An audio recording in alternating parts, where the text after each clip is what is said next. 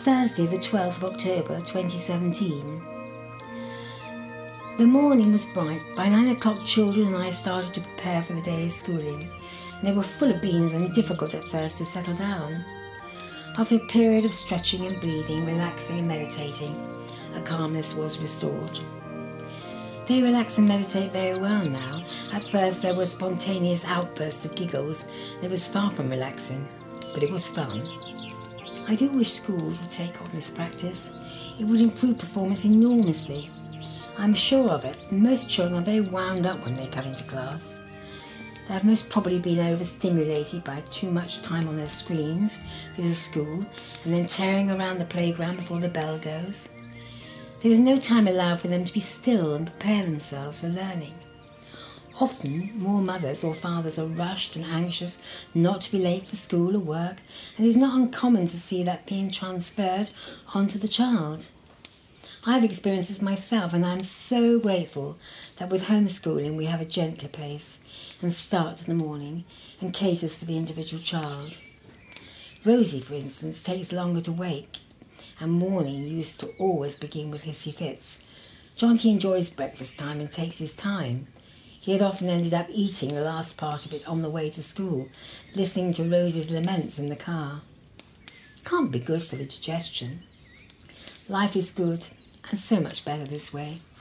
They meet up with friends once a week at clubs and at Sunday school and play dates. We're a large family and there are always people coming and going. There is no problem with socialisation.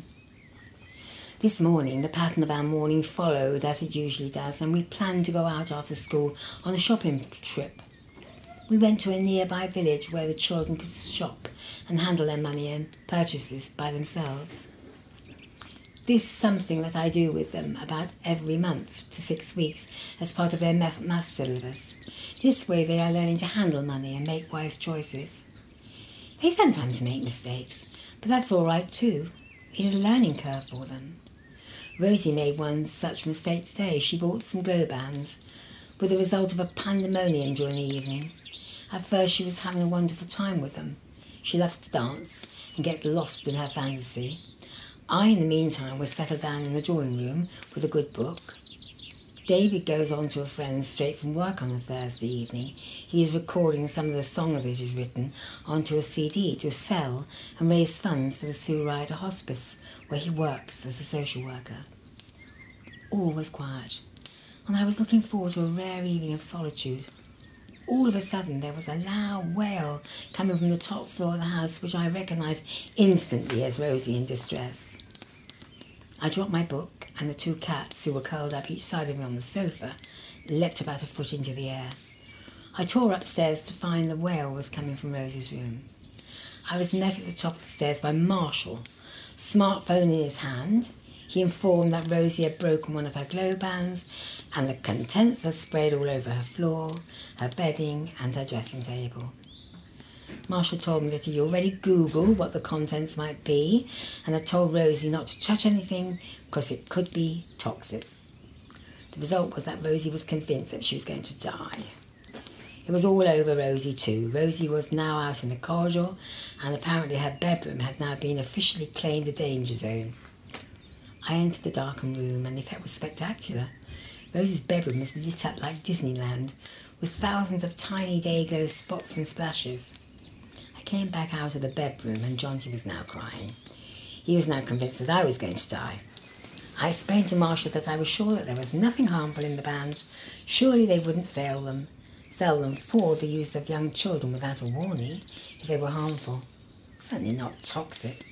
Marshall gave me an old-fashioned look as if to say, "Really, Mum?" And I suddenly thought, how can we be so sure? There are thousands of chemicals released into our environment that we know little or nothing about. A veritable cocktail of poisons. Marshall is aware of this and very sensibly stopped Rosie from re-entering her bedroom and instructed her to wash the offending substance off. Unfortunately, Marshall's concern frightened Rosie and subsequently Jonty. At that moment, David arrived home from work. He quickly pacified Rosie and I comforted Jonty and we praised Marshall for his quick action. Everything quickly became relatively peaceful again. We settled Rosie in another bed, and David and I started to clean up the damage, which was very difficult. We needed light to see where it had to be cleaned, but as soon as we turned the light on, we could no longer see the spillage. In the end, we were scrambling around in the dark trying to clean up. Eventually, everything quieted down, and the children went to sleep. It was not long after that I retired also. I left David in the drawing room. He would probably spend half the night asleep in his favourite chair.